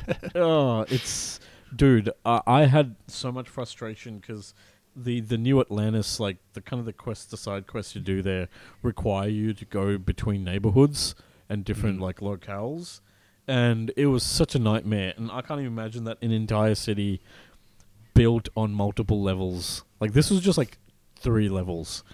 Yeah. I can't imagine what it'd be like on even more level, like multi-level. I'm not city. actually not sure if like it Neon, because I think Atlantis is meant to be the biggest one. So Neon, I think it's just Neon's very samey, which is probably true of Atlantis. Yeah. I haven't actually explored much of that place, but like Neon's like it's quite samey, and it's like you don't get a great sense of like landmarks and stuff. Yeah. And on top of the levels thing, so it's just like It's it's like really the hard to worst find anything. lessons from Blade Runner. Yeah. Oh I still my I God. still think this is going to be the future. We're going to make our game like this. But also like okay, last thing though, because I was Yeah. like reminded of you talking about putting on subtitles for dialogue, Yeah. is that man NPCs talk a lot. Yes. It's like because it's another thing where it compares so weirdly to the other games, and I'm surprised they didn't seem to make any effort to change it. Is that in Skyrim and Fallout it makes sense. Or basically talking about how NPCs will basically always say something as you walk past them. Yeah. And like a lot, and it's like half the time they're telling you like a full anecdote or something. It's like oh, this random person passing by, like I'll spend 30 seconds saying something. I was like, I don't need this, lady. Like, you're just a guard. It's like, but like Yeah. but it's like in Fallout and Skyrim, or like, you know, Elder Scrolls, like it makes sense to have those systems because people are like way more, like are far rarer, and like they're just a lot more separated generally. So running into a person who has that sort of like prompt, Yeah. because they're either an enemy and they don't do that, or they're friendly and you won't see another one for 10 minutes. So it makes sense that way. But in this game, there's so many NPCs all in so many spaces, and they're so dense that you can just walk through a place and like everyone's saying like long lines of dialogue at to you. Yeah, like specifically at you. Yeah. And half the time it gives you like, it just adds a new quest to your quest log. Yeah, all of a and sudden. you're like, which one of you? Like, I had one where I was on Mars, and it's like, oh, help Mitch Benjamin, and I'm like, when did this quest come to me? Like, who is this person? So I just walked around that area looking for anyone that wasn't named Citizen or Miner, and and I'm like, okay, this is the guy that I'm meant to help. And I'm like, yeah, I don't know. It's like, but it's like that system in particular is so weird because like it feels like one where it's like it's obvious they should have tweaked it in some way to make it go like, okay, these NPCs probably shouldn't say anything. Mainly guards, they really shouldn't be constantly talking at me the way they do.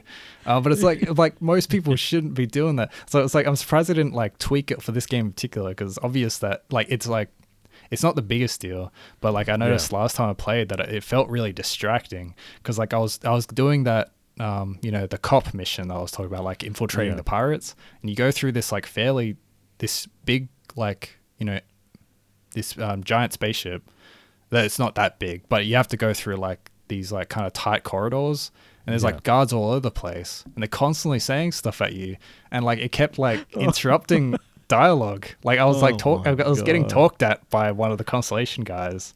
I think this probably was in Neon actually.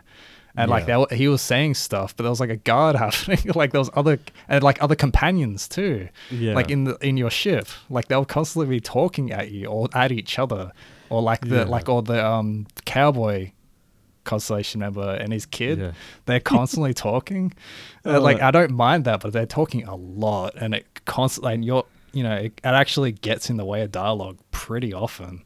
Yeah, so I just skip through, like, even new people, I'm just, like, skipping through even main things, because I feel like you're saying stuff, but, like, I'm just skipping until it gets to the next, like, kind of choice, because I'm like, nothing actually matters about what they're saying. Like, I don't know why, but it's like, I'm going to keep comparing it to Mass Effect, because I think the Mass Effect series does a really good job about...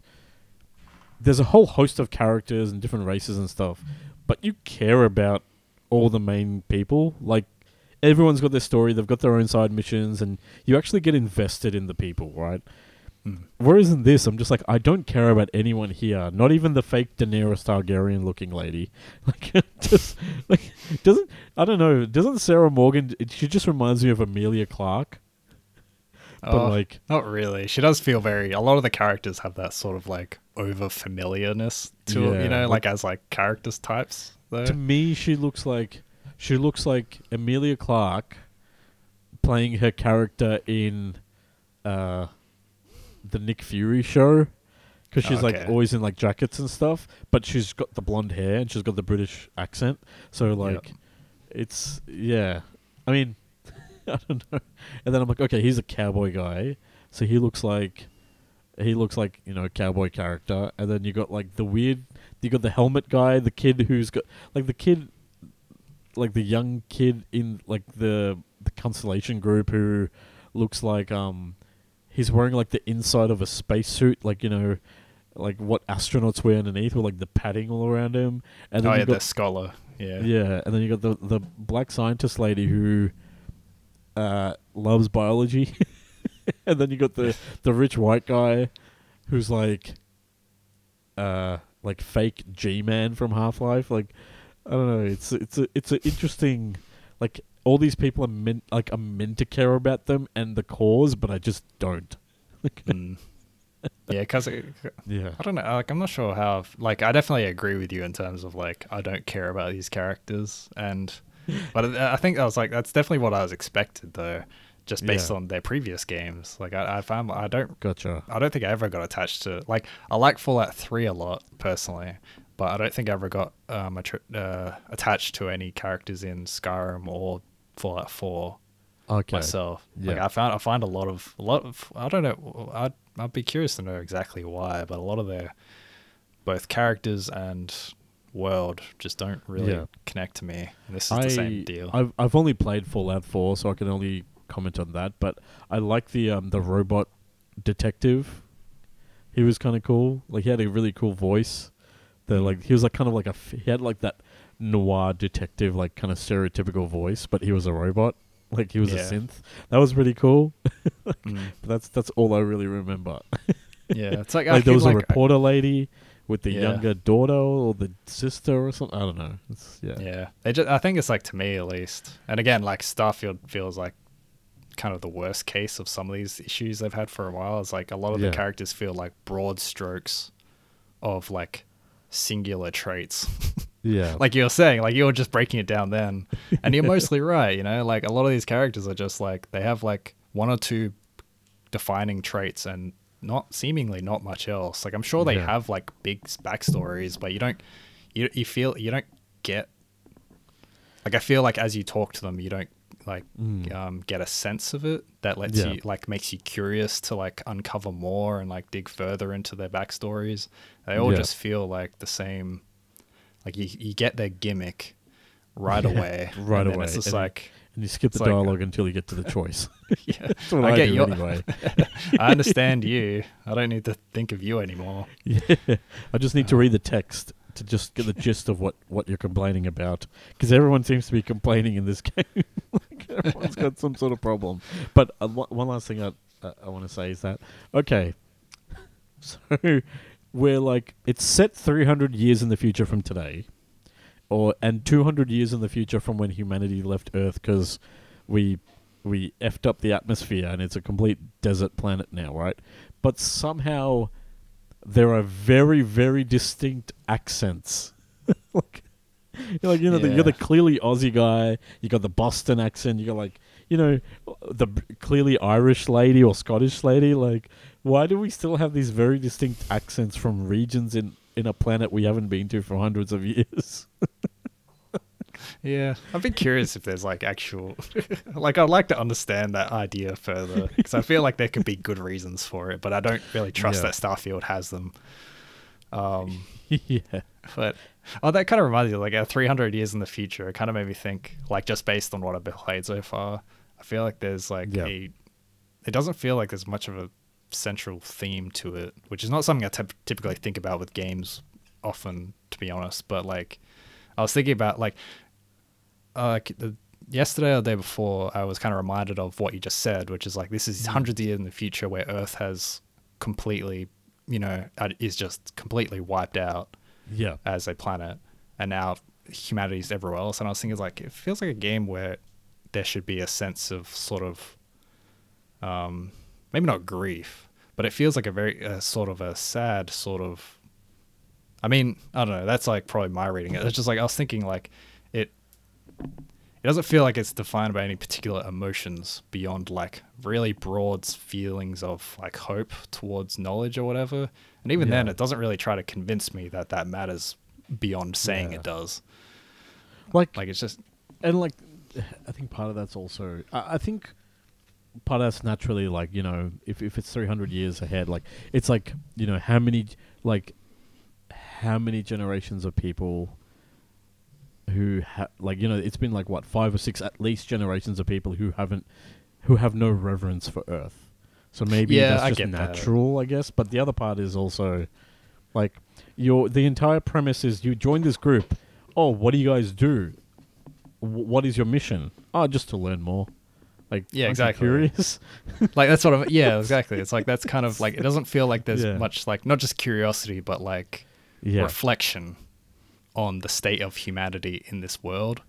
It just feels like the same kind of like broad story beats and broad like characters, and like it doesn't like I wasn't expecting much, and it's not terrible that it doesn't do these things. It's just something I ended up thinking about a couple days ago, and how it feels like something where because it doesn't have a like real through line tonally or emotionally. Maybe tonally it does, I don't know.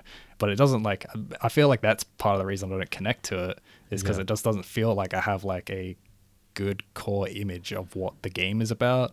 Because what the game is about is mainly a lot of cat action on a beer screen right now. Like it's like mainly about just, you know, shallow core gameplay loops. And you know, that's what it's about. It's about trying to entertain the player and but not really make them care more than that. I don't know. Yeah, that's how I the feel thing. about it. Yeah, it's like there's nothing compelling about this game. I think there are people who are just diehard, Bethesda fans, and like my family friend who I was talking about before with the with the multiple dual sense controllers that are like broken in different ways. Like he's a diehard Bethesda fan, and for him, like the big appeal is that like he knows eventually like all the mods are going to come out and everything, and that's the appeal. And then he can spend hundreds and hundreds of hours, like he did in Sky. He spent thousands of hours in Skyrim. Whereas like I look at that game and I'm like, I just see like a whole bunch of the same things happening again and again, and it's not even that compelling. And I feel like this, I don't know why, but this game more than Fallout 4 feels like this is very much, you can see all the moving parts. Like it's like you can see all the video game cliche kind of like systems working. Whereas I feel like at least in it seems less. It was less obvious in Fallout 4 for some reason, and I don't know why I'm thinking that. Yeah, no, I get what you mean, because that's kind of what I ended up coming away from once I learned about how its open worlds work. You know about how like you land on a planet, it procedurally generates a big open empty space that's not much fun to travel across, and it just kind of does that over and over again. And it's just like it's not. There's no illusion to it, which I think is something I did say last time. It's like there's very little attempt at trying to sell that you're doing like having a particularly kind of iconic journey of any sort. You're just jumping around, like you're just shortcutting through space without much care about how you're doing 100%. It or what you're doing. And that's the thing. Like I'll go back to like you play the original Mass Effect, right? Yeah, been a while though. You only go like you realistically only go to like 5 or 6 planets, right? But each planet has got a distinct look, a distinct set of people, or even aliens and stuff. Distinct music, like this doesn't have that. It's like instead of there are thousands of planets, right? But they're all procedurally generated. Basically, 99% is empty, right? So instead of doing that, like, why not say, you go to maybe 10 or 12 planets, but those planets are really well defined and have a lot of distinct landmarks and people and cultures or whatever it is, right? But instead of doing that, it's like yes, you've got all this scale, but all that scale doesn't really matter if you're not doing anything meaningful in those areas. So that's why I'm just like, I think that's a good way to put it, because it's like like your idea of like 12, more realized planets. It's not a bad one, but even if they didn't do that one, it's like there had to be a better idea that they could have done. Like a happy medium. Like I feel I haven't played Outer Worlds, but I know that's one that I want to play because I feel like that's coming from Obsidian. Most famously, like the people who kind of did like KOTOR 2 and I'm thinking like New Vegas, Fallout New Vegas. So I think they used to be called the sloppy seconds of like Western RPG developers, but now it's like people really like New Vegas and its story. It's not as large in scale as Fallout 3, but a lot of people actually prefer it. And I feel like that's what people said about Outer Worlds, is that there's not as many locations and things like that, but people really liked that it wasn't as large a scale game, and I wonder if I play that, if I'd enjoy that like I'd still get the space feeling, the space aesthetic and everything, but because like there's more to do on each world and more story and more unique characters and unique character of each planet, I wonder if that might be a more focused game, and maybe that's more up our alley versus apparently what. Yeah. At least why are we playing Starfield? Well, I'm not anymore. Yeah, this is convincing me that I'm just gonna not like, because I was gonna like stop playing pretty soon because I haven't played in a few days anyway. But the talking it through for almost an hour or whatever has made me think it's like, okay, I'm just gonna uninstall it. I think this isn't worth it. like I'm clearly not enjoying it. It's a Game Pass game for sure. Yeah, for me anyway. I think you're the same as well. I wouldn't pay $120 for this. Yeah, I hope the people who did enjoy it. It seems like they do generally. Yeah, but I am disappointed in it, despite coming with pretty low expectations. Yeah. And like you talked about the inventory and things like that. Like there are like mods and stuff to apparently fix all that stuff, but it's like you shouldn't have to rely on that. Like you had how long to make this game and learn the lessons from Fallout 4 and stuff. But, yeah. Yeah, it's just like it's so much their other games with either new or existing problems, which is weird. Yeah. It's like our other games but more, and you're like, oh, more like new content, more like stories. Like, no, just more. Yeah, exactly. Of like everything. I said something like that when it was like shown off ages ago. Yeah, like I feel like not to try and be too braggy or anything. It's just like I'm kind of surprised at how closely it ended up aligning with my meanest visions of it. like again, like I'm sure there's like a lot of good stuff in it. Like neither of us have barely touched the surface of it really. Yeah. But I don't think either of us are also that convinced it's going to be worthwhile either.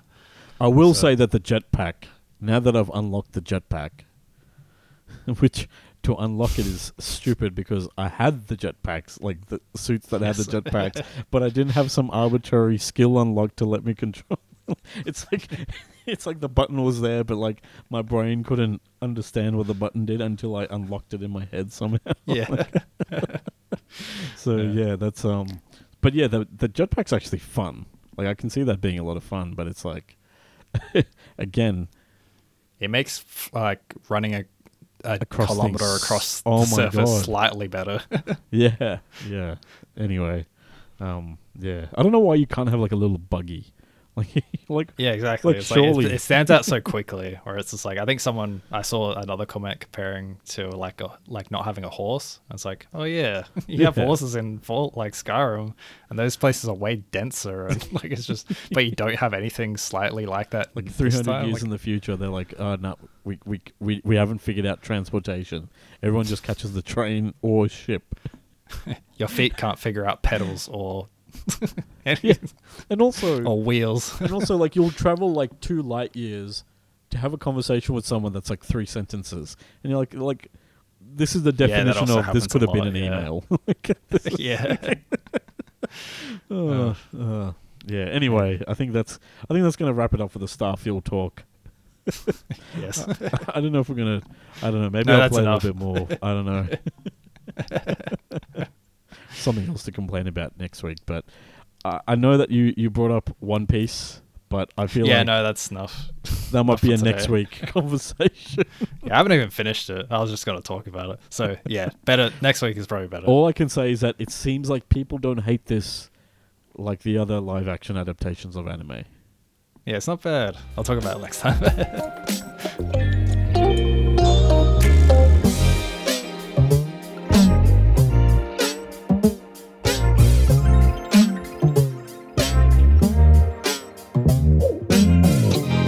On that note, I think that's going to do it for this episode of Double Jump Radio. Thank you, everyone, for listening along to, I guess, it's kind of a bummer all-round episode. I hope Kai doesn't feel too bad about having to miss it, because I feel like it's really like the best episode he could have unfortunately missed. I was going to say, yeah. What if the surprise is that, yeah, he's traveling... He's gone to a friend's house who has an Xbox, and now he's like fallen in love with Starfield, and just like, Yeah. Thank you everyone for listening, and you can head over to doublejump.co to find links to all of our awesome articles, previous episodes of the show, as well as links to our social media and our community Discord server. Everyone, thank you so much for listening. John, always a pleasure catching up with you and getting apparently rant for hours. It's nice to have a new game like Redfall to just beat off for a while together. I wonder what the next game will be. We'll have to mark our calendars for the next game. Until next time, everyone, look out for one another. Peace. See ya.